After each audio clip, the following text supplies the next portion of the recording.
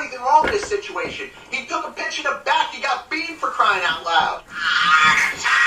We used heart attack. Maybe. Managers on a Major League Baseball team don't make decisions. Could have done without that. Credibility in this situation is worse than losing your job. Was it over when the Germans bombed Pearl Harbor? The castration of the Major League Baseball managers, we know it. Ask me about my winner. Relief pitcher Paul Sewald is in his second year with the Seattle Mariners after 4 seasons pitching for the New York Mets. During his time with the New York Mets as a reliever, he pitched in 125 games. He was the winning pitcher in just 1 game. Paul Sewald last night pitched for the Seattle Mariners against the New York Mets and was the winning pitcher. Paul Sewald has 1 win in 125 appearances for the Mets. He has 1 win in 1 appearance for the Seattle Mariners against the Mets.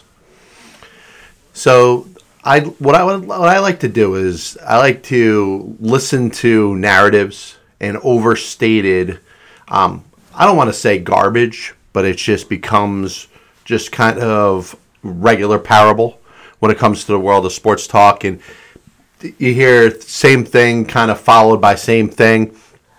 And I'm going to poke a hole in 2 playoff exits that we saw since the last time we did a show. Philadelphia 76ers lost a game to the Miami Heat that by the 4th quarter, and as the stretch of the game was going down, it was pretty obvious that the 76ers were no longer in. And the Golden State Warriors eliminated the Memphis Grizzlies in what I'm going to say similar fashion. Now, what's been stated many times is that the Memphis Grizzlies are a young team. They're an up-and-coming team. And they have a bright future. Perhaps they could overtake the likes of the Golden State Warriors and the Phoenix Suns and the other high echelon teams that we see, at least on paper, in the Western Conference over the course of the next couple of years. And I agree that the Memphis Grizzlies are a very deep team. They're a very good team and are going to be a driving force in the NBA and what's good about the sport for the next 5+ seasons. What I don't believe is the fact that it's okay for the Memphis Grizzlies to go out the way they did. Because I don't see anything different in what the Memphis Grizzlies, the way they lost Game 6 at Golden State against the Warriors, to the way that the Philadelphia 76ers lost Game 6 at home against the Miami Heat. The criticism of the Philadelphia 76ers was James Harden took 2 shots. They lacked the toughness. Joel Embiid went out on the offensive again against his teammates saying, hey, they're not tough enough. P.J. Tucker's on the other side. He's tough. We don't have anybody like P.J. Tucker. And then the Memphis Grizzlies are going to get a lot of accolades. I think a lot of the national media is going to say that they had a good season. A lot of the national media is going to say that maybe it wasn't their time yet. They're up and coming. And it's okay that they lost a 6-game series to the Golden State Warriors. And while all that sounds great, I'm going to try to poke a couple holes in it. Because I think the Memphis Grizzlies were the better team against the Golden State Warriors. Now, you say, hey, that's, sounds kind of childish. Nobody says that after a team loses. My point is not that I'm talking about Memphis being better. I'm saying Memphis should have won the series. The Grizzlies had great performances in games 4 and 6, leads in the second half in both games, and an opportunity to beat a Golden State team that everybody keeps saying is so much better than them. From the Warriors aspect, from Draymond Green and Steph Curry and Klay Thompson and Andrew Wiggins and Jordan Poole, and Mike Brown filling in for Steve Kerr, who isn't able to coach because of the coronavirus. Listen, they deserve all the accolades in the world. They did an outstanding job against the Memphis Grizzlies. They played well. But I'll tell you this, Memphis played them tough defensively. Memphis made a lot of their shots difficult. That 3 for 26 that you saw in Game 4 from players not named Otto Porter from the 3-point line up to a certain point in that game had a lot to do with the strength of the Memphis defense. Now, you could talk about the fact that they may be a better team without Ja Morant. Ja Morant's that star that's going to bring up the ball and he's going to make his own shot. There's a lot of players in the NBA that are like that, and that They're valued. When you're talking about the best team, I think they actually have a championship caliber team without Ja Morant. Now, if they can find some way to balance, Ja's ball handling and wanting to handle the ball abilities with the balance of that team, I think they got an NBA championship in their future. And like I said, this is nothing different than what the national media is going to tell you. But what they're going to tell you that's wrong is the fact that the Memphis Grizzlies, it was okay for the Golden State Warriors to beat them. The Grizzlies had chances in Game 4 and Game 6 to win. I think could have won those series in 6 themselves. They didn't. And like I said, that goes to the credit of the Golden State Warriors first. This wasn't a series of Memphis blew it and Golden State won. It was kind of a combination of both. And this narrative that's going to go out there, certainly in the area of Philadelphia sports talk is going to be knocking the 76ers, knocking the process, knocking the team without Joel Embiid or other than Joel Embiid not having that depth.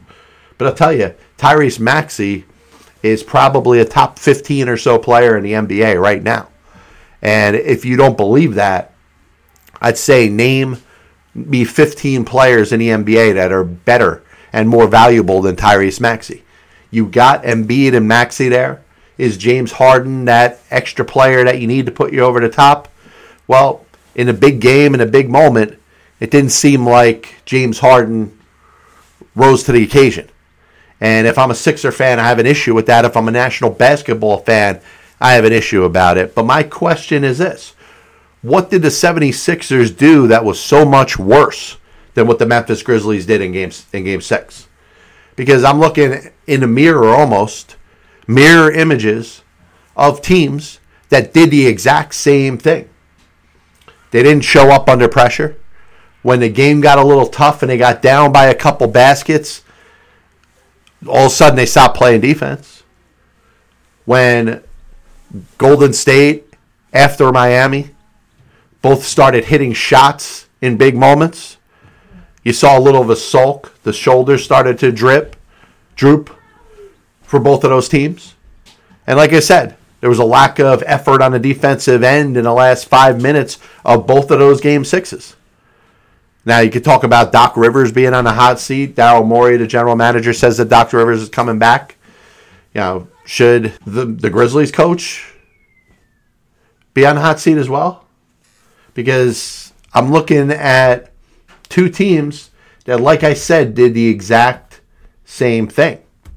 One of them is going to be destroyed in the national media, and the other one are going to be looked at as darlings of the NBA, and that it was quite okay for them as the number 2 seed to not make it past the second round of the playoffs. Now, like I said, nobody's out there saying that this was their only chance. Nobody's out there saying that the Memphis Grizzlies aren't going to get back and probably be better next season than they are this season. But that performance you saw last night in the fourth quarter can be attributed a little bit to Golden State, the veteran, the leadership that's there, rising to the occasion. But I'm knocking Taylor Jenkins here a little bit. That team died. That team quit in the fourth quarter. Last 5 minutes of that game, they didn't put up much of a fight. And it was nothing different than what you saw from the Philadelphia 76ers in Game 6. So what am I saying? I'm saying you're looking at two of the exact same things that happened in key games in Eastern and Western Conference semifinals, and one of them is going to be portrayed by the media as a choke job, as a team quitting, as James Harden can't play in the playoffs and can't show up when it matters the most.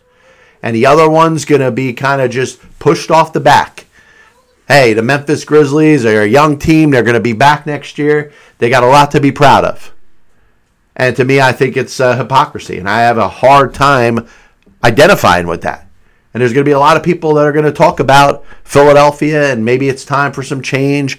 Maybe it's time for them to bring in, like Embiid said, a P.J. Tucker type for their defense. But one of the things that hurt the 76ers in Game 6 was the injury to Danny Green. Danny Green hit some key shots, but he's also one of the few 76er players that plays defense most of the time. He is one of their best defensive players. And him being out, obviously the rest of that game and would have been the rest of the postseason since it's an ACL injury, that hurt the 76ers. That set them back. Now, Memphis was playing without Ja Morant, but and you can make the case in a weird NBA as it is right now that the Memphis Grizzlies have more of a balanced and deep team without Ja Morant than they do with him. But once again, 76ers are going to take blame for their second-round loss. And the Memphis Grizzlies are almost being praised for theirs when the teams did the exact same thing in Game 6 of the respective Eastern Conference semifinals. So the New Orleans Saints went out there and got themselves Jarvis Landry. And this is a team that I haven't spent a lot of time talking about as we bring up the NFL schedule release day, which I have to throw in my 2 cents about schedule release day. I don't think there's a more overhyped waste of a day in all of sports than schedule release day in the National Football League. Because before the schedule is even released, you know exactly who's going to be playing who. Each team's going to play their 6 division games. The divisions in intra-conference and inter-conference are already determined before the schedule is released. And then there's 3 other games which are already identified before the schedule is released. So all you're waiting for is what's going to be in Game 1, what are going to be the Monday night and Sunday night and Thursday night games. And once again, it's basically an opportunity for the NFL fan to stroke himself. And that's what he does. He spends all year, 365 days a year, sweating, thinking football.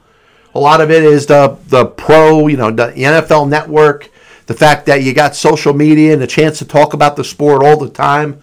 But it's another example of the NFL fan stroking himself. And that's what he does. Hey, this is coming up, the draft. Listen, the draft was just a couple weeks ago. And now we're going to make it a big day, a big unveiling of the schedule, like it's something that somebody doesn't know about. If you're a fan of whatever team, you know what teams your team's going to be going up against. It's the 3 division rivals twice. It's a division in conference. It's a division outside conference. Teams that are already identified. And all you're telling me is what the order is. I don't see anybody going nuts over the unveiling of the NBA schedule or the NHL schedule or Major League Baseball schedule. Which, by the way, they know your opponents just as much in those respective leagues as you do the National Football League. So back to the Saints, which I started out on. Jarvis Landry certainly adds to their repertoire. I like, Olave, who they got from Ohio State as the wide receiver. There's even a Michael Thomas factor, which you watch him over the last couple of years and you kind of wonder what happened to him. Player with the most receptions in a season. He held that record. It's a great record to hold. Obviously, Cooper Kupp was able to pass it this past year. But Michael Thomas, one of the most feared receivers in the NFL, an extremely dangerous receiver, you're kind of wondering what's going to be of him. And let's say he's there with Landry and Olave. You're looking at a pretty deep receiving core for Jameis Winston, who really wants, the ability to succeed. He's got that there. And Sean Payton's not going to be there as the head coach. I think that's going to be a drawback. You're going to see, certainly, the team's going to miss his leadership. Now, they're in good hands with Dennis Allen. Dennis Allen's been on that staff for a while. He's coached in the NFL before with the Raiders. But, second year with no Breeze there. Winston got hurt last year. I think there's a lot riding on Jameis Winston's future in the NFL. Now, a lot of it isn't getting a lot of pub because there's all the talk about the top quarterbacks. But there's a lot of teams that are starting a quarterback that is not in that elite tier. And you wonder, as far as those quarterbacks are concerned, which ones could kind of break through and maybe move into the top tier or the upper echelon. And I think Jameis Winston is on that short list. You wonder about somebody like a Zach Wilson. You wonder about somebody like a Mac Jones in the AFC East. Two quarterbacks that, you wonder in their second year how much better they're going to get.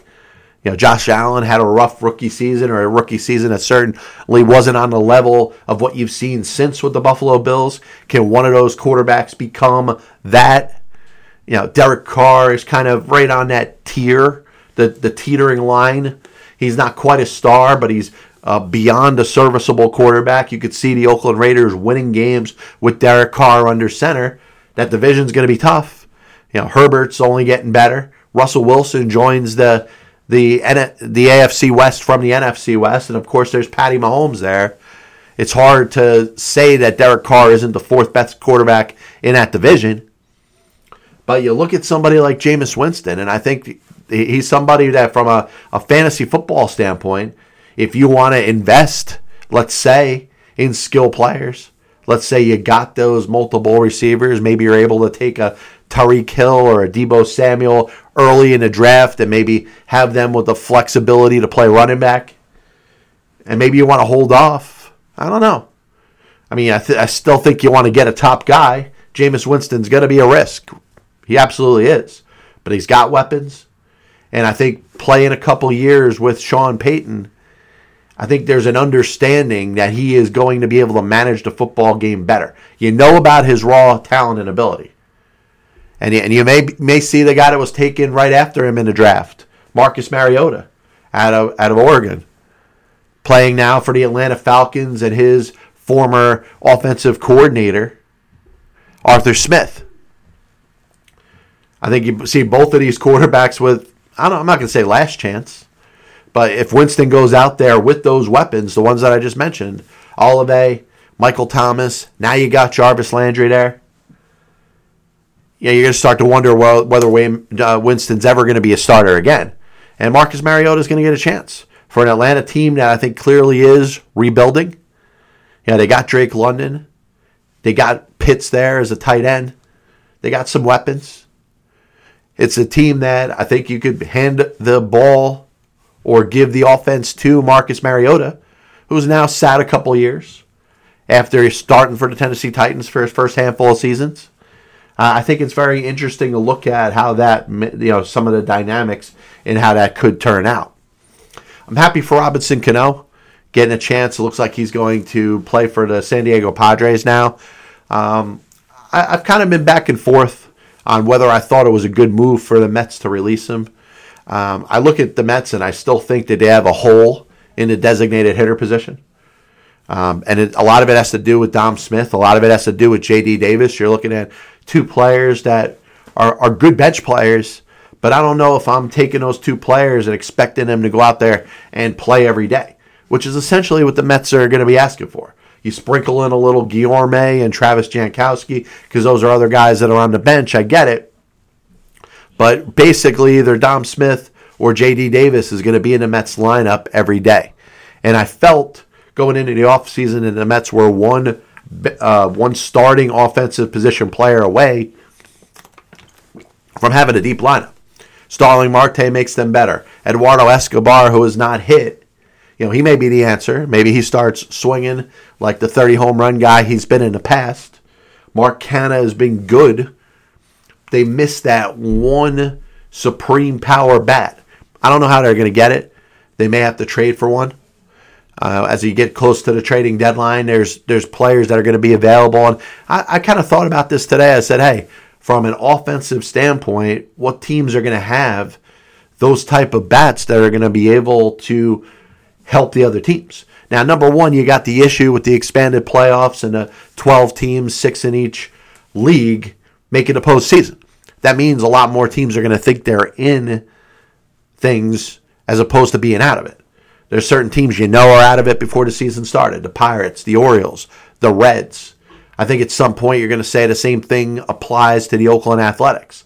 And then there'll be other teams, whether it's the Kansas City Royals, maybe somebody in the NL East, perhaps the Washington Nationals, Arizona or Colorado. Both of those teams have played well in spite of expectations that aren't so good for either squad. And you start to wonder which ones of those teams can be rated, but can be rated to a point where good teams in Major League Baseball can benefit from having a solid, from getting themselves a solid addition. But Robinson Cano with the Padres, I'm rooting for him. Listen, if there's a team that thinks Robinson Cano is good, it's the San Diego Padres. In 2019, Cano had a game at Citi Field, which I happened to be at, that he hit 3 home runs, 2 off of Chris Paddock, and the final, I think, was off of Logan Allen. And I think a game where the Mets only scored 5 runs. And it all came on Robinson Cano home runs. So if there's a team that has watched Robinson Cano play and is like, hey, I think the guy's probably pretty good, he's worth a chance, certainly for the league minimum at $700,000, it's the San Diego Padres. And you look at Manny Machado and Eric Hosmer, who are off to very good starts. The Padres couldn't wait to give Hosmer away. And he's been one of their best offensive position players this year. You know, they got some issues in the middle infield, whether it's Profar or, the Japanese infielder. They got a series of players that aren't performing. Cronenworth, he's a good player. But think about it. You put a Robinson Cano in there, and you even get like 20 home run Robinson Cano, 280 hitting Robinson Cano. That's a boom for that San Diego offense. And I think you're looking at a squad right there that has gotten a little better. I don't think it's all about, the addition of Robinson Cano, but like I said before, dude, there's few people that are out there that are rooting for Robinson Cano any more than I am right now. So we're going to finish off with a little NBA talk. I'm happy that there's two of the series that are going to 7 games. Phoenix and Dallas is interesting to think about because I think everybody is looking past Dallas and thinks that Phoenix is going to win this series pretty easily. Well, even if they win, it's not going to be so easy. You got Game 7 in Phoenix, a game worth watching. And, you've heard my take where I really felt that Phoenix and Memphis were the superior teams. And I still feel that way. Like I said, my comment I made before about Memphis being the better team, I thought that was their series to win. And they didn't do a good job. They didn't show up in the big moment. Golden State beat them fair and square, and they deserve it. But I still feel that if I'm taking Golden State or Memphis, I'm still taking Memphis. And I feel the same way about the Phoenix Suns going up against the Dallas Mavericks. And, you think of Luka Doncic, you think of Jalen Brunson, you think of a lot of the other players that have really made, a good impact in that series. Dwight Powell, I don't have a ton of respect for. I think he's just a flopper. I think he feels like his role is to go out there and stand in there and take a foul. I don't think he brings very much to the team. Dorian Finney-Smith is an undrafted player that has given them a lot of depth. Maxi Kleber off the bench. This is a team that's missing Tim Hardaway. Spencer Dinwiddie is a player that I've always liked. He hasn't come out too big in this series, but he's a guy that could go out there and drop 30 in a big spot. You wonder from the standpoint of the Dallas Mavericks, is there enough on this team? Is there enough depth that they could win a game in Phoenix? And I think they can. If you're going to ask me, if you say, hey, gun to my head, I have to make a prediction, I'm going to go Phoenix. But I wouldn't be surprised if Dallas wins. And I'll tell you this, if Dallas makes it to the Western Conference Finals, it's not going to be such a walk in the park for the Golden State Warriors. You're looking at a team that I think has improved under Jason Kidd from Rick Carlisle last year. I think he's more relatable to a lot of the players. Certainly helps being a Hall of Fame player, but a guy that, you talk about 5 years ago or so was still playing in the NBA. There's some guys on the team that were, at least, starting out in the NBA around that time. So I think there's more of a relatability. And then you look at the best player on the court, and I think there's no doubt that the best player on the court in the Dallas-Phoenix series is none other than Luka Doncic. And if they make it into the Western Conference Finals against the Golden State Warriors, the best player on the court is not going to be Steph Curry. It's not going to be Klay Thompson. It's not going to be anybody else on that Golden State Warriors team. It's going to be Luka Doncic. Now, Golden State may play him better defensively than Phoenix. Now, Phoenix plays good defense. Jay Crowder's a very good defender. Mikal Bridges does a very good job for the defensive side. They play defense in Phoenix, not like in Brooklyn, not like in Philadelphia. But it's going to be interesting. And then you have the other series, which I'm glad went 7 games, Boston, Milwaukee. I don't think there's 2 teams in the NBA that match up any better with each other. And honestly, it's a flip of a coin. I said Boston was getting a bum deal. They were getting a little bit of disrespect, especially as easily as they beat Brooklyn. And everybody was saying, hey, the Bucks aren't Brooklyn. The Bucks are the defending NBA champions. Well, you may find out in 2 Game 7s that your NBA Finals from last year, that there's no chance that either one of those teams can get back there. Be interesting to see what happens. I still got Phoenix. I still got Boston, as my predictions stated earlier. We'll see how that ends up turning out. This is the Pass Ball Show, brought to you by JohnPLA.com, by St. Aloysius Church in Jackson, New Jersey, by 2 Ways, 1 Passion Food Truck located in Scranton, Pennsylvania. We'll be back with you probably Tuesday with another fresh edition of the Pass Ball Show. God bless you, and as always, I'll see you on the other side. Chris Bryant was on the Chicago Cubs roster opening day. I have many leather-bound books. My apartment smells of rich mahogany. Why don't you give it all or a majority of it to the team that wins the friggin' World Series? I was going to listen to that, but then I just carried on living my life. And I may come out as the biggest Major League Baseball manager apologist. It'll only make someone work just hard enough not to get fired. Because hitters are going out there saying, I'm either going to hit a home run or I'm going to strike out. And if I don't get a pitch that I feel like I could drive out of the park, I'm not even supposed to be here today. especially prospect whores and hoarders, are going to be a little pissed off at me when I say this. I'm a dude playing a dude disguised as another dude. There are only 2 managers in baseball's Hall of Fame who have losing records. One of them is the iconic Connie Mack, who you could say, in spite of winning 5 World Series championships as a manager, could be in as much as a pioneer.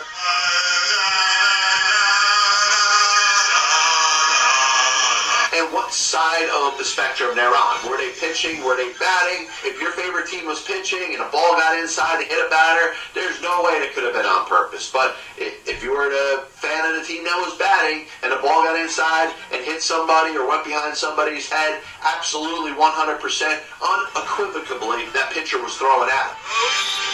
We don't need road. They put their tail between their legs, decided they're going to do exactly what they're told. You damn well right better give him a contract extension. You damn well right better make him the manager over the next series of years. 35 years ago, I could have loaned your parents the money for an abortion.